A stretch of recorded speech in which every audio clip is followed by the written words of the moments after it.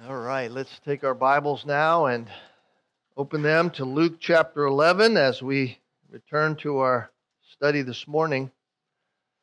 Luke chapter 11. Last Lord's Day, we began a section of Luke's gospel where Jesus Christ is once again doing another miracle.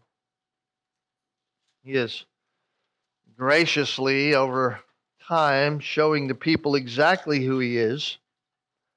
He is what he has proclaimed. He is the truth of God personified. He is the one who has the power over life and death. He has healed the sick. He has calmed the storm. He has fed the masses. He has raised the dead. And as we just saw in Luke chapter 11, even demons are subject to him. It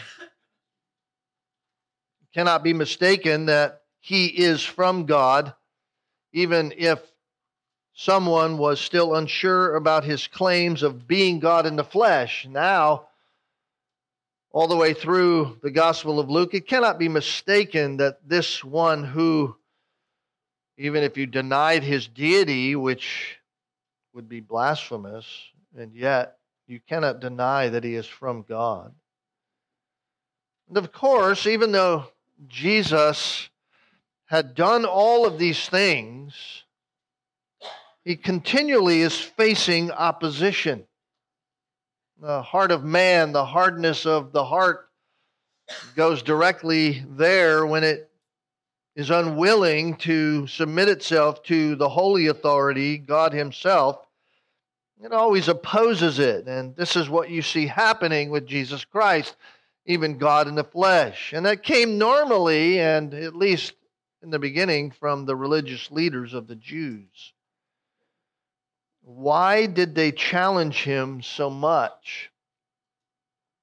Sometimes we ask ourselves that question in our own minds, and the only answer is it because Jesus was continually pointing out that their man-made traditions, their religious ideas about what it meant to have a relationship with God was false. Didn't actually accomplish what they thought it was accomplishing or what they had taught to others. Jesus is uncovering their true condition. He's exposing their religious hypocrisy. He's continually showing them that contrary to what they thought, God was not pleased with them, and they, as the leaders of Israel, are leading those who are following them straight to eternal hell.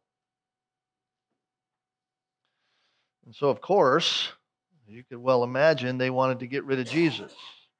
In fact, in the geographic or geological timeline, if you will, of Luke, that will happen in short order. Jesus will be hanging on the cross at the hands of the wickedness of men's hearts.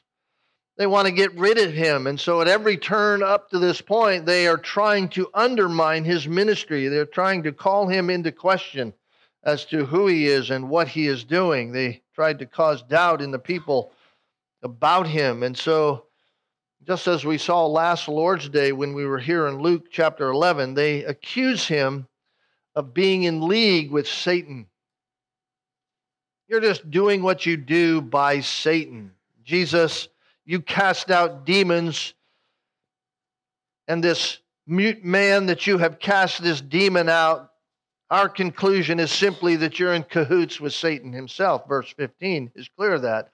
Some of them said he casts out demons by Beelzebul, the ruler of demons. Others were not so direct in their rejection. So they just demand for a sign. Give us more. Show us more. Of course, casting out a demon should have been enough. They had seen all the other things that he has done, but that kind of reality is never enough when you already think that you have the spiritual sight to see, and you don't. And that's really the issue here. The issue here in our text this morning Implied in their request for a sign is the idea that Jesus isn't doing enough to convince them. Kind of a interesting way to blame God, isn't it? God, I would believe you if you just would show me enough. You ever hear somebody say that? Well, I would believe God if he'd do something right now. I'll believe you, God, if you fix my life. I'll believe you if you create something out of nothing. They say that all the while they're looking in the mirror at something that was created from nothing. The reason that they are thinking about him like that is not because he has a problem, it's because they have a problem. But they're saying it isn't their problem, they're saying it's Jesus' problem. He just hasn't done enough for us. He hasn't done enough to prove himself. That is simply to say, in another way, Jesus, you say we are missing it. You say we just are rejecting you, but reality, you need to help us by giving us more. Give us more. Give us more light so that we can see it. If you would give us a sign, then we would see the truth about who you really are. In other words, us not seeing is not the problem. As you say, you are the problem. Give us more light and we'll see. Implicationally, it's interesting because they are saying that if you give us the sign that we want, then that will be proof that you are working with God and not with Satan. Some were just simply saying he casts out demons by Beelzebul, but others were saying we need more signs. We need you to do what we want you to do. The answer that Jesus gives is profound and convicting if we will just hear it. Why? Because the problem here is not the amount of light shining. The problem here is the inability to see it. Let me read our text for us this morning, beginning in verse 29 down through verse 36. As the crowds were increasing, he began to say, "This generation is a wicked generation. It seeks for a sign, and yet no sign will be given to it but the sign of Jonah. For just as Jonah became a sign to the Ninevites, so will the Son of Man be to this generation. The queen of the south will rise up with the men of this generation at the judgment and condemn them, because she came from the ends of the earth to hear the wisdom of Solomon, and behold, something greater than Solomon is here. The men of Nineveh will stand up with this generation at the judgment and condemn it, because they repented at the preaching of Jonah, and behold, something greater than Jonah is here. No one, after lighting a lamp, puts it away in a cellar, nor under a basket. They put it on a lampstand so that those who enter may see the light. The eye is the lamp of your body. When your eye is clear, your whole body is full of light. But when it is bad, your body also is full of darkness. And watch out that the light in you is not darkness. If therefore your whole body is full of light, with no dark part in it, it will be wholly illumined. And when the lamp illumines you as when the lamp illumines you with its rays." In the previous verses, Jesus gives a profound answer to their accusation that he's in concert with Satan. He says, if I cast out demons by Satan, then Satan's house is divided. No house can stand that's divided. But if I'm casting out demons by the finger of God, then the kingdom of God has come upon you. And now here is Jesus answering really the second request, the request for a sign. It's a hard-hearted request, just like the first one was a hard-hearted response to what Jesus was doing. They're saying, show us some more. Give us some more light. And in giving his answer, Jesus makes a declaration, number one. Two, he gives an illustration. Three, he draws an implication. And fourthly, he provides the conclusion. This is his answer. The declaration, an illustration, an implication, and the conclusion. Nothing proves the point more clearly, the wickedness of man's heart and rejection of Jesus, than when Jesus himself has so clearly and so vividly and so continually shown who he is. There has been light shining all over the place, and in spite of it, they reject him anyway. Nothing more clear about the human heart and its wickedness than that. Nothing has been more upfront and in your face with all of the people than what Jesus has already done and what he has already said, and yet they do not believe. In fact, just listen for a moment to the Gospel of John. John's Gospel in John chapter 1. Just listen to what John says about Jesus and him coming into the world. John chapter 1, beginning in verse 1. In the beginning was the Word, and the Word was with God, and the Word was God. He was in the beginning with God. All things came into being through him, and apart from him, nothing came into being that has come into being. Now, right there, just in those few short first verses, you have the eternality of Jesus Christ, and you have the omnipotence of Jesus Christ. Jesus Christ has been from the very beginning, and he has created all things. And in him, verse 4, was life, and the life was the light of men. The light shines in the darkness, and the darkness did not comprehend it. So what did God do? God graciously sends prophets ahead of him to prepare the way. There came a man sent from God whose name was John. He was a witness to testify about what? About the light. So that all might believe. He was not the light, but he came to testify about the light. There was the true light, which coming into the world enlightens every man. You see that? The light enlightens every man. The light, in other words, shines upon all. Jesus is the light, all that he is.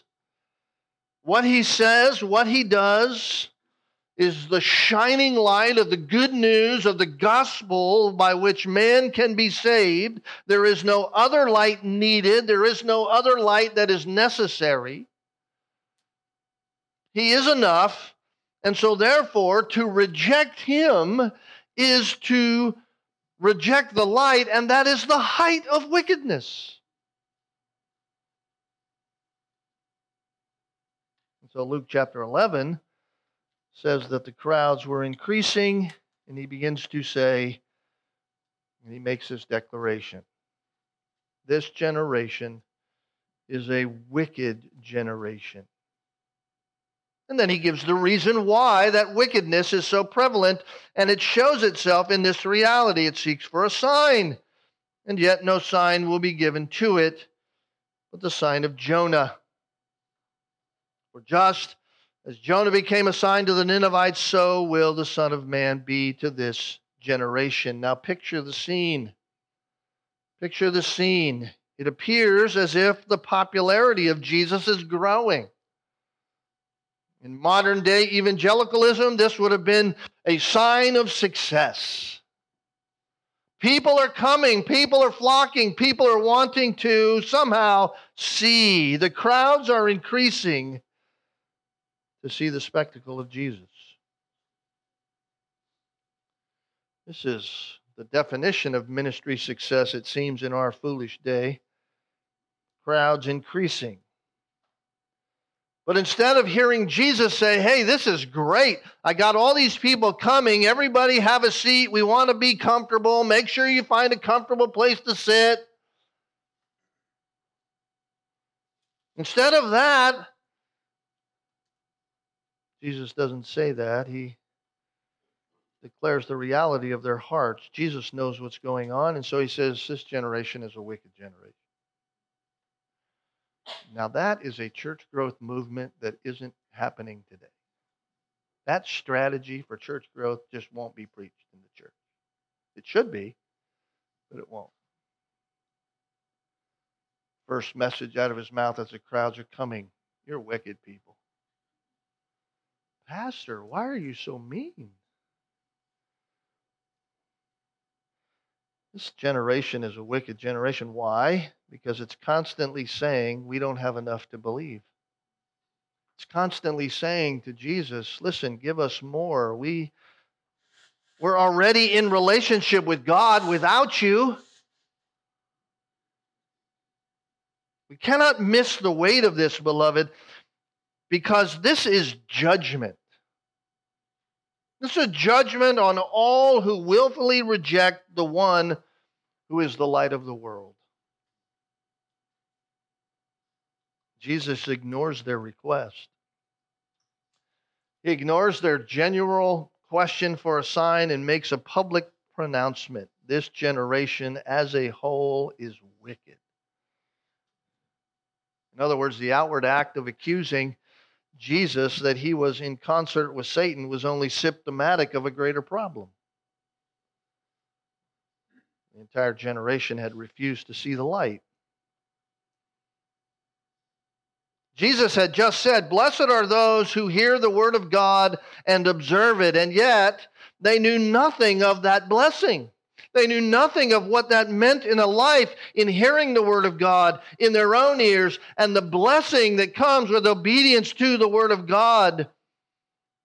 If they had, they would not so easily have brushed off the acts of Jesus and the words of Jesus and what he did and said to him, listen, we'll believe if you show us more.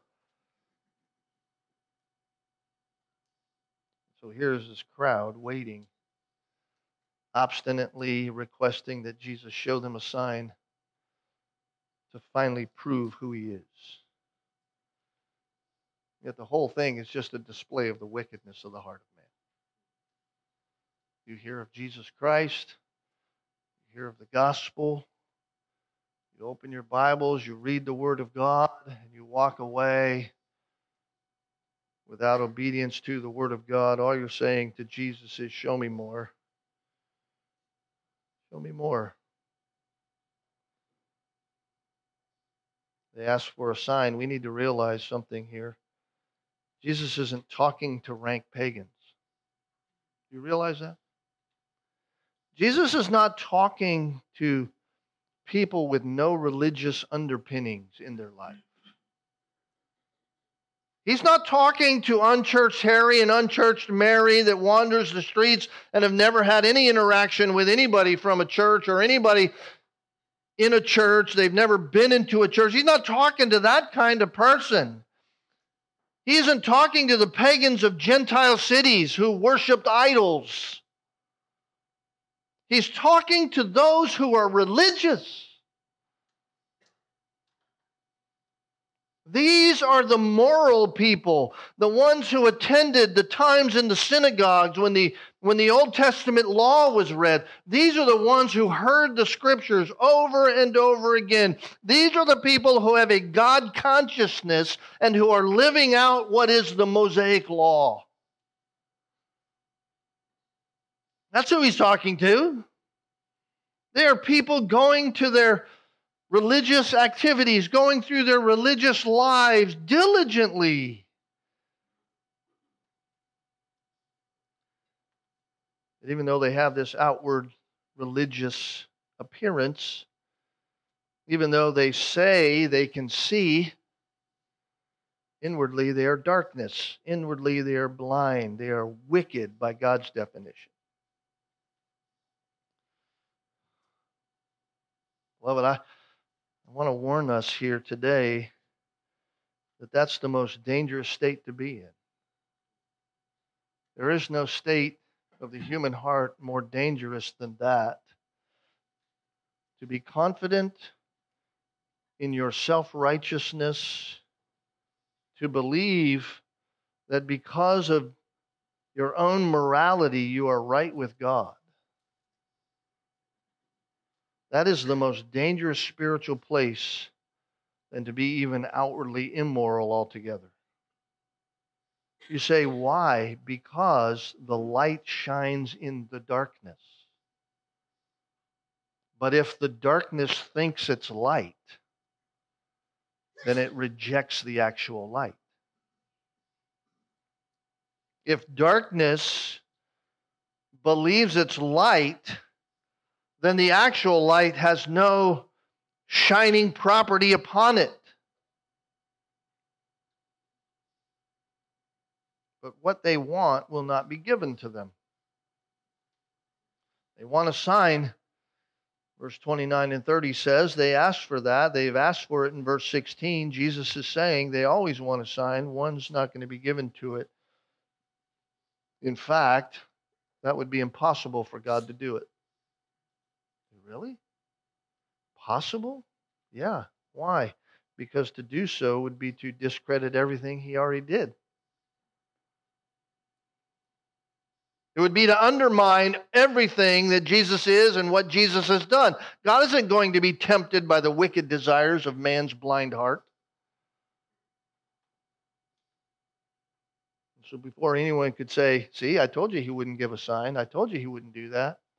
Why? Because he's in league with Satan. Before anybody could even utter those words out of their mouths, Jesus says, but the sign of Jonah. You're not going to get a sign. No sign will be given it, but the sign of Jonah. In other words, you'll get one final answer, one more light show. We don't get the details here in Luke's gospel, but we do in the other gospels. In fact, here's what it says in Matthew's gospel, Matthew chapter 12, verse 39 and 40. An evil and adulterous generation craves for a sign, and yet no sign will be given to it, but the sign of Jonah the prophet. For just as Jonah was 3 days and 3 nights in the belly of the sea monster, so will the Son of Man be 3 days and 3 nights in the heart of the earth.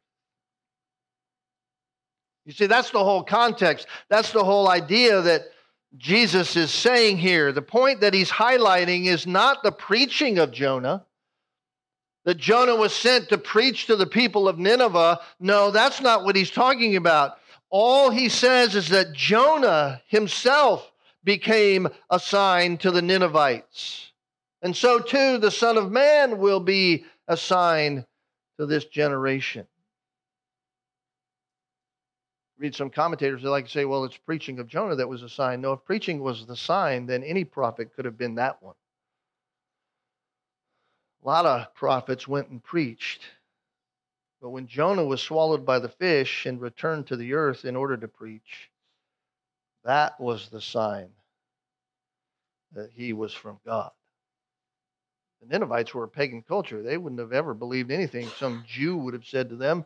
And yet here is Jonah, a Jew, coming, and by God's sovereign mercy and grace, they believed the story of Jonah. Hey, listen, guys, before I tell you anything about God, I got to tell you about the God whom now I serve because I repented, because I was 3 days in a fish.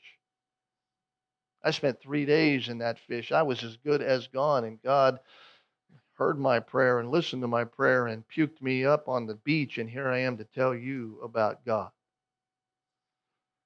God in His grace allowed them to hear that. It was the sign of His miraculous saving from certain death that convinced the Ninevites that they should listen to Jonah and believe that he was from God. So they listened to his preaching, and many repented of their sin and turned to God. This is the sign that Jesus is talking about. Jesus says this is the sign to this generation. The Son of Man will be the same. The final and greatest sign in that day and in our day is just that, the resurrection of Jesus Christ. Jesus Christ being brought back from the dead. And sadly, just like then, just like Jesus is speaking now, then, just like that today, all unbelief rejects the light that shines. Prove it, they say. Prove it. That very message is going to become much more direct when Jesus gets a little closer. In chapter 16, Jesus talking to the rich man, using it as an illustration to the Pharisees, who were lovers of everything they had and yet were humble for nothing. Jesus gives this illustration of the rich man and Lazarus. And of course, the rich man dies and he's in Hades, and he says, I have 5 brothers. I need somebody to warn them. Send somebody back. Send someone to my father's house. Send someone from the dead to go back, so that they will not also, verse 28 of chapter 16, come to this place of torment. Abraham says, no. Why? They have the word of God. They have Moses and the prophets. Let them hear him. Let them hear those. They have the word of God. They have the light shining. Let them hear Moses and the prophets. He said, no, no, no. If someone goes to them from the dead, they'll repent. He says, no.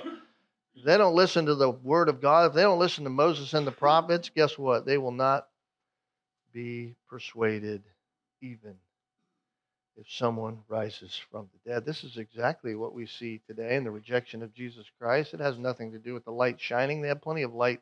They have all from Genesis chapter 1 to Revelation chapter 22. There is plenty of light. There is plenty of proof about Jesus Christ. The reason you reject has nothing to do with the light.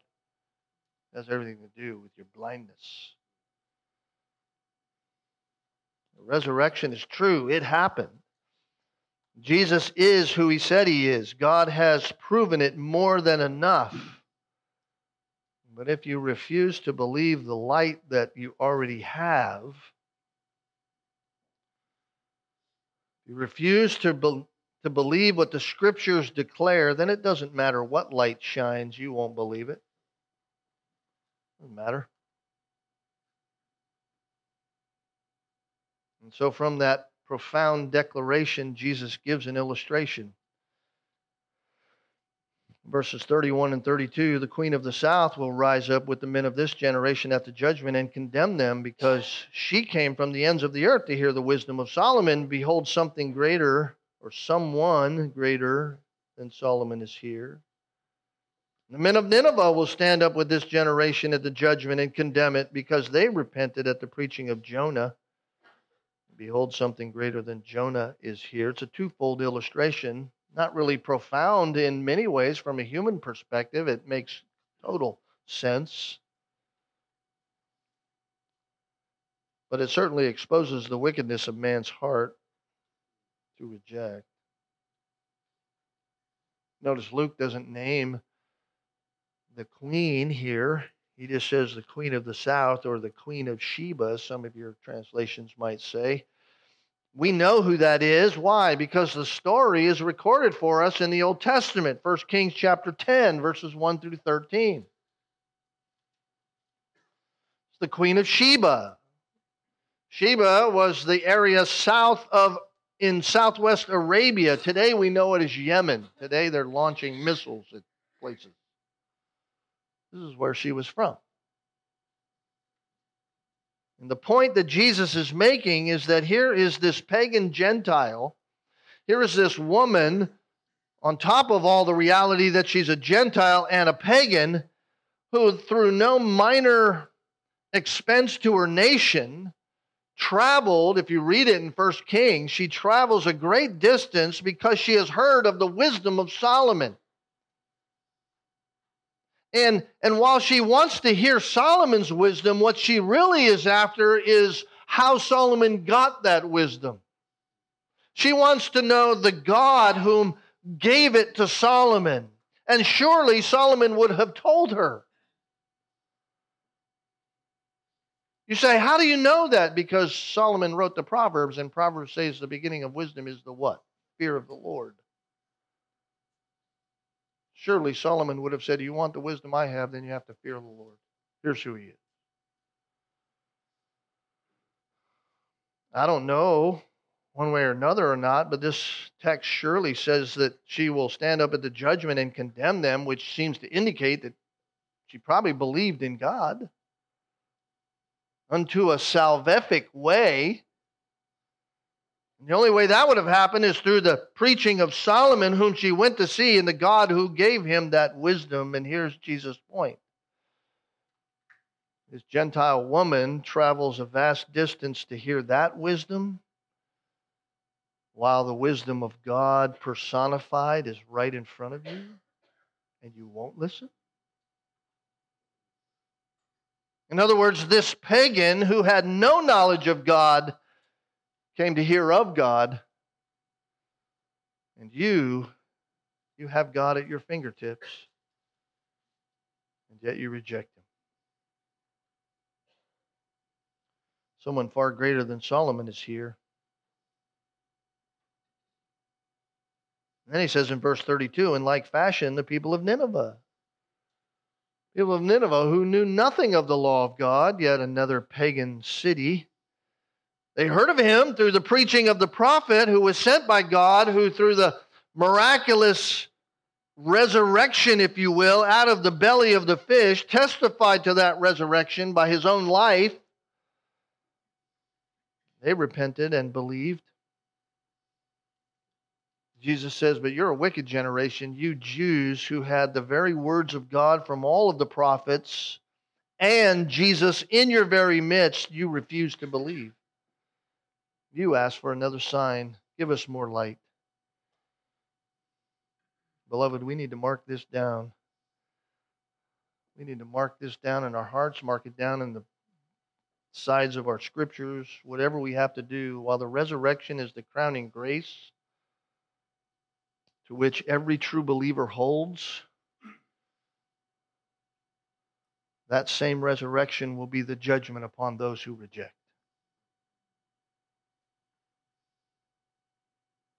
The very reality that Jesus is alive, the resurrection of all of those who believe in him unto eternal life, will be the very judgment for all eternity upon those who have rejected.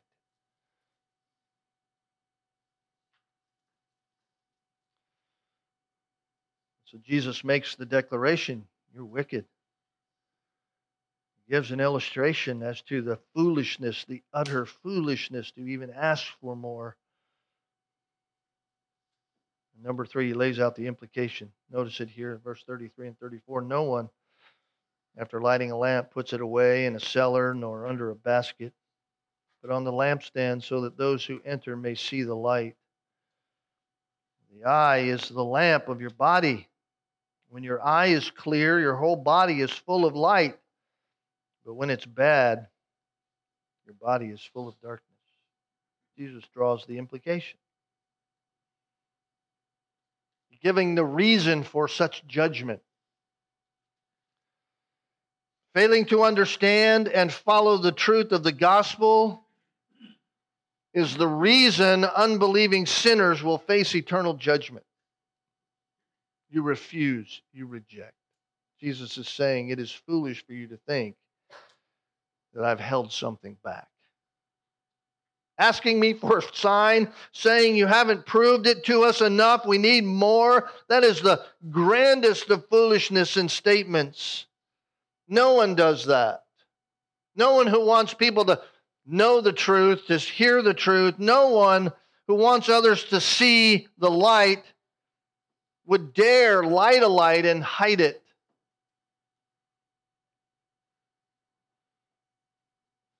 Jesus says, no one, after lighting a lamp, puts it away in a cellar. No one puts it under a basket. No, they put it on a lampstand so that those who enter may see the light. So that's what's been done. You have the light shining like the bright lamp on a lampstand. And so failing to embrace the truth is to reject the truth. In other words, failing to desire and embrace the light is actually to desire and embrace darkness.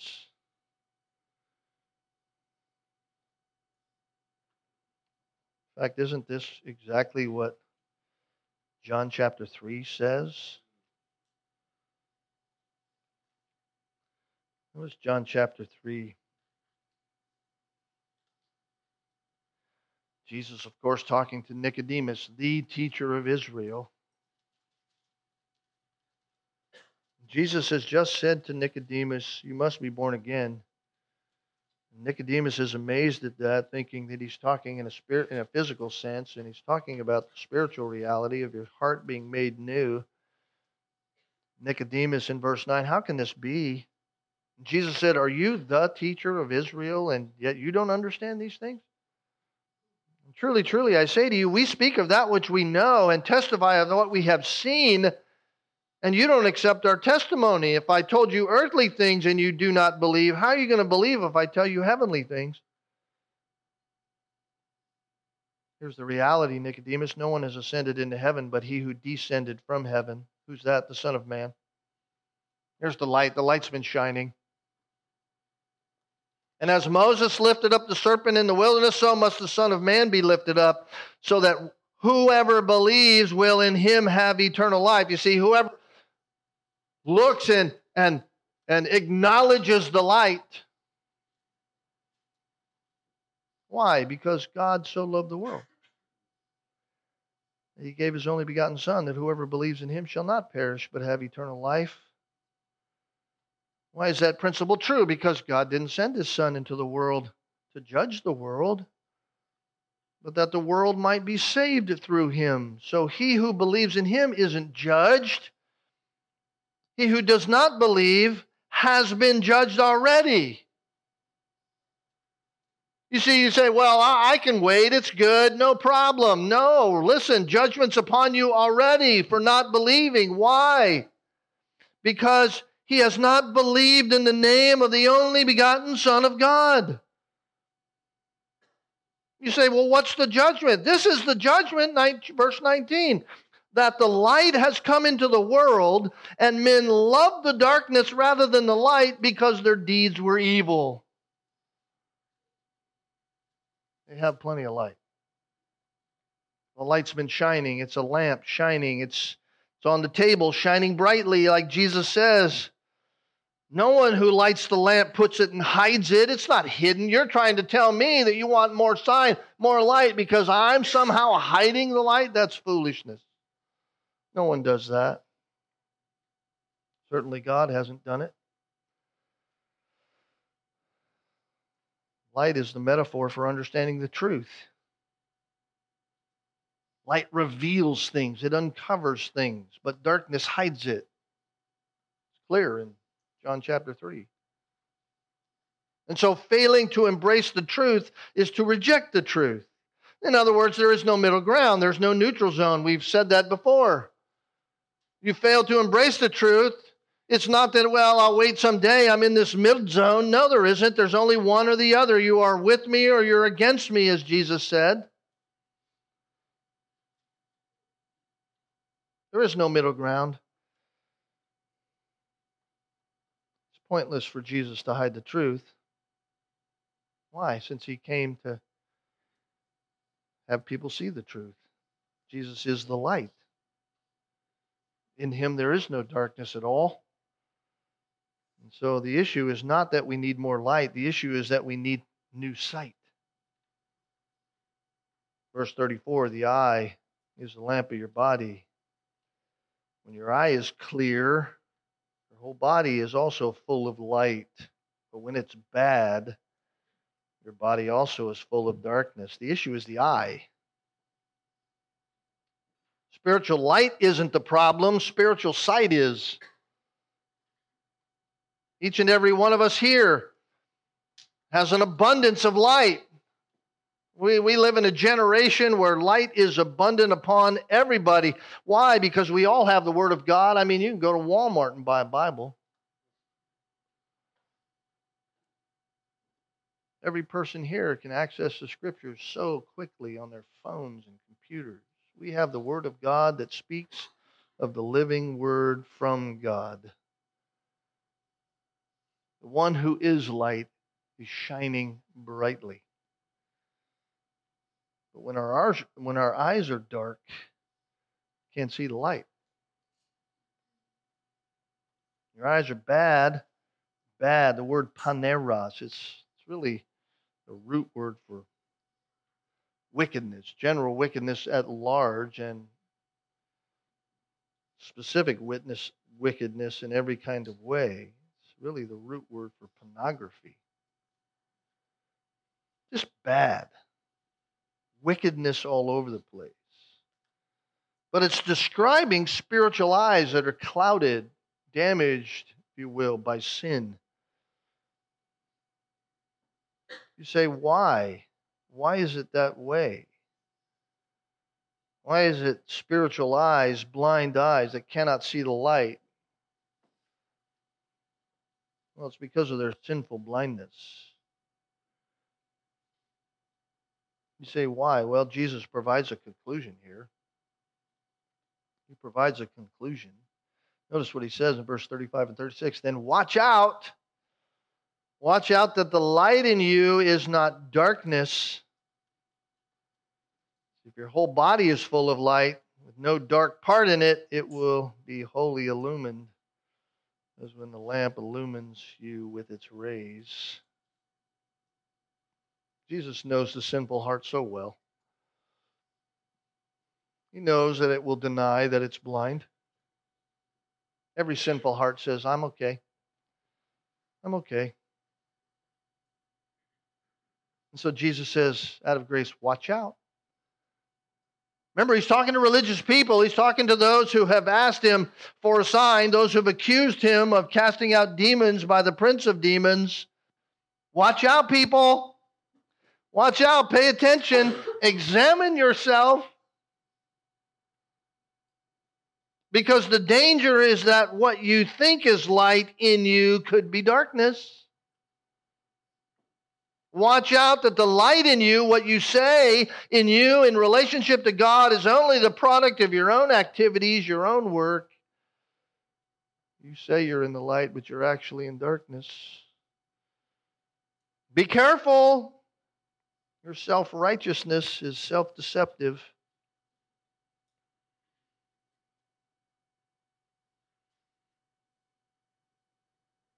You say that you are in the light, but actually you're in the darkness.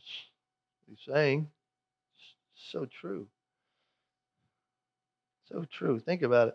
Think about it in your own Christian life when you're dealing with people who are religious people, whether they're in your family or otherwise. The hardest people to reach with the gospel, hardest people to share the gospel with are those who are self-righteous people. Those people who are claiming a relationship with God that's based upon their own efforts rather than upon Christ alone. Watch out. I mean, this is what we ought to be saying to everyone who's in a false religion. Watch out. Watch out that the light you say you have isn't darkness. Notice the other side. For those willing to turn from themselves, for those who are willing to repent and leave their sin behind, for those willing to embrace the true light, then that true light shines in them and gives them actual clarity about spiritual life. If therefore your whole body is full of light, no dark part in it, it'll be wholly illumined. In other words, you'll understand, and you'll understand not just what is spiritually sound truth, you'll understand from that spiritually sound truth how to diagnose your own heart. Because you'll be wholly illumined, and the light, as the light that's on the table illumines with its rays, you'll be able to see it clearly.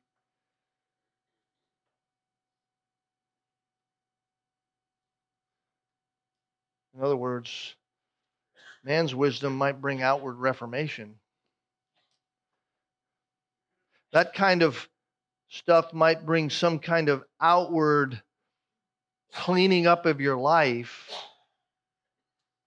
and the deception that you are of the light through your outward reformation, but Jesus leaves us no dark part. With Jesus, it's total regeneration, it's transformation. He regenerates us and we are filled with His light.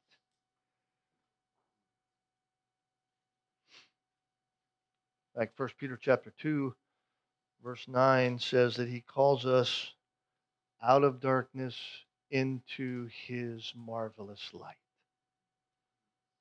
We're called out of darkness. That means that true Christians walk in the light. We walk in the light. Why? Because we are children of the light. That is simply to say that the mouth does not confess Jesus while the hands habitually disobey Jesus. We're going to confess Jesus, then our lives ought to reflect a desire to habitually obey Jesus. So Jesus here is simply saying this: watch out. Watch out. When light is actually darkness, there is only deception and coming judgment. That's what He's saying to the Pharisees. Watch out. The brightest of lights is right here, and you just keep saying, give us more. We'll believe when you give us a little more. He's saying, watch out. You think you have a relationship, and yet your lives are full of darkness.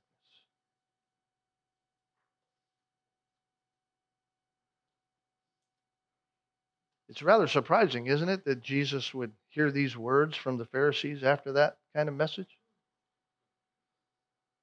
Now, when He had spoken, verse 37, a Pharisee asked Him to have lunch with him. And He went in and reclined. And when the Pharisees saw it,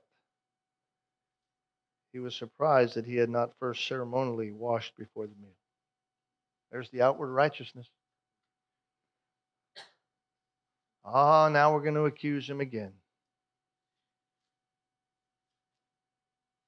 The Pharisees were insulted in what Jesus is about to say. And the Sadducees, who were the lawyers, are insulted also because verse 45 says, "Teacher, when you say this, you insult us too." Insult? No, not an insult. Not an insult. It's called grace. Grace. Jesus was exposing their hypocrisy. Why? Because He came to save. Remember, judgment was upon them already because they rejected the light. They loved the darkness. It wasn't because they loved God. They loved the darkness. They loved their wickedness, and so they reject Jesus Christ. Beloved, this is not to be us. We are those who profess Jesus Christ. We are those who claim to know Him as our Savior, and we do. And therefore, what our mouths confess, our hands must follow in obedience. And so I guess that's the exhortation to us this morning as we see this and hear this. Are we obeying? Right, this is what Jesus said in verse 28. On the contrary, blessed are those who hear the word of God and observe it. So are we hearing it, number one, and number two, observing it, doing it? If that is not our heart, if that is not our drive, then maybe we need to do some self-examination under the words of Jesus Christ and watch out that the light in us is not darkness.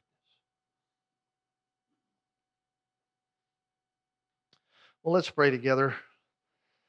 Father, we do thank You for this morning, just this wonderful look into Your word and how it penetrates our heart. Lord, certainly we know this side of glory, even with the Holy Spirit in us, we fail so often. We foolishly follow after our own flesh and the desires of our flesh rather than follow you, Spirit. Lord, we know your word is true. We know it is right. We know you are the light. Lord, help us to be so filled with you and your light that it exudes from us. It shines out from us in every way. When in those times we disobey, may we quickly run to you. Not because we love darkness, but because we want to have it exposed, that we might turn from it. Thank you for your grace and mercy and love, that you would say the hard things to us because you care so much for us. Lord, I pray we're like Theophilus, who, as we have heard of these things in the past, now we know with certainty who you are. Help us live that out this day forward. To your glory we pray. In Jesus' name, amen.